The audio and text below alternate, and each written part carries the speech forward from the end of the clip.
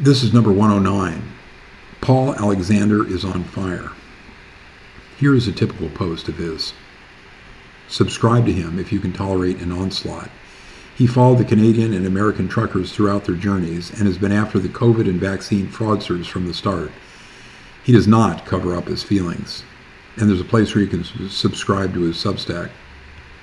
And it's entitled COVID Policies and Actions by Governments, Technocrats, COVID Task Forces, Science Tables, Medical Establishment, that's medical doctors, state licensing bodies, colleges of physicians, and surgeons. The medical journals, editors, vaccine developers, Pfizer and Moderna, and their CEOs, Bourla and Bancel, that must be investigated and examined in proper public inquiries in all nations, USA First, by Dr. Paul Alexander, May 15th. We need urgent and ongoing inquiries and investigations in proper legal settings so that all lockdowns and school closure policies and the COVID vaccines and EUAs can be examined so that this disastrous, unscientific COVID pandemic response can never occur again, and the harms and deaths due to the policies are not forgotten. We need full accountability, including financial penalties and up to imprisonment if wrongdoing in COVID responding by government officials, public health officials, medical establishment/research establishment, and or vaccine developers is properly and legally shown. We need each and every person responsible for COVID policies that harmed and killed people to answer for what they did and how they arrived at that policy. Who made the policy? Who made the decisions? And we want to examine each and every person in the decision chain. The evidence that they use to inform their harmful policies must be examined. The type of issues that must be examined urgently are, and these were largely led and perpetrated by USA's COVID task force members, technocrats, and bureaucrats. Number one, the misleading, unscientific declaration that all persons exposed to COVID virus were at equal risk of severe outcomes and mortality, and hence the need for carte blanche across the board lockdowns. We knew in a matter of weeks that COVID was amenable to risk stratification and that the baseline risk was prognostic on the severity of the outcome. We knew that a focused age risk stratified approach was needed and not an across-the-board restrictive policy that did more to harm and kill thousands, including children, needlessly. Number two, the intentional lie about, quote, breakthrough cases and how they were defined. These are actually vaccine failures. Number three, which health officials, government officials, policymakers, etc., had direct ties to the vaccine development companies Pfizer and Moderna with direct interests in the vaccine. Number four, the lie about recurrent infection, open parentheses, reinfection, at the start of the pandemic, February/March 2020.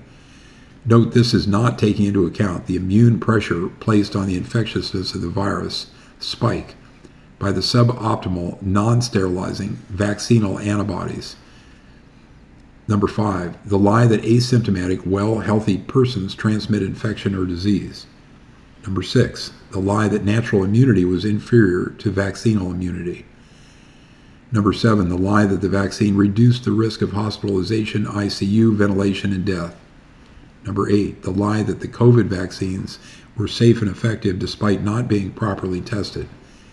Number nine, the lie that existing safe, effective, cheap, and approved antivirals were ineffective and unsafe in treating COVID. Number 10, the devastating lie that remdesivir, which is a failed Ebola drug, was safe and effective in its continued use in hospitals when we knew it was causing kidney and liver toxicity and failure. Number 11, the lie that ventilators and ventilator intubation were safe and effective and would reduce the risk of death when we witnessed that ventilator use caused many to die.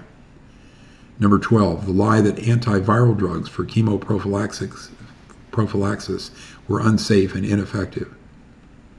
Number 13, the lie that mass testing of asymptomatic persons was correct and effective.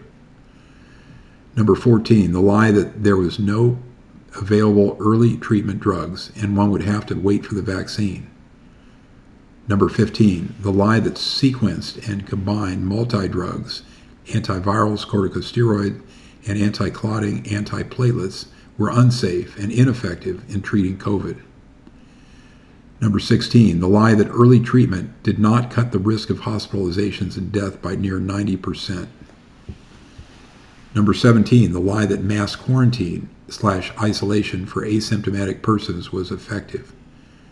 Number 18, the lie that RT-PCR tests could differentiate between old and existing infection and could differentiate between RSV, common cold, influenza, and COVID virus. Number 19, the fraud that the needle should not be aspirated to limit or prevent access to the blood vessels. Number 20, the fraud that lie that the cycle count threshold amplifications used in the PCR test above count 35 was still picking up infections, viable culturable virus, and not virus junk and fragments, etc. Number 21, the lie that myocarditis after the COVID vaccine was rare and the symptoms were mild. Number 22, the lie that the vaccine content, LNP, mRNA spike, stayed in the injection site only and might only migrated to the local lymph draining nodes as part of the immune response. Number 23, the lie and fraud that lockdowns, school closures, church closures, business closures, and mass mandates would stop transmission and death. Number 24, the lie that blue surgical face masks and white cloth masks, man-made face coverings, were effective in cutting transmission and death.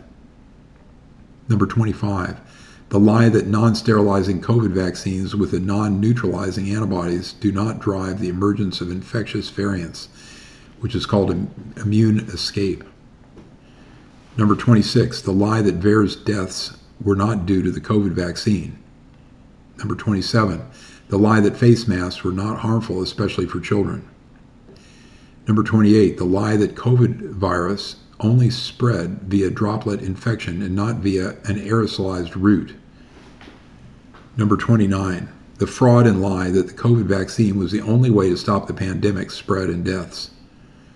Number 30, the lie of the 6-foot social distancing rule that was not grounded in science.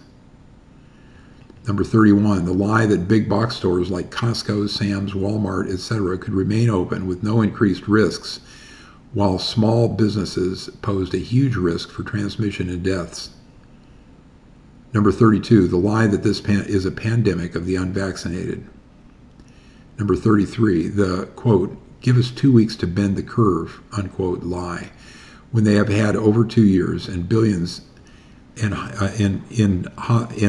hospital payments of taxpayer money to prepare, yet announcing that Omicron had strained hospitals, an examination of where the money has gone and who have benefited from bogus contracts, etc.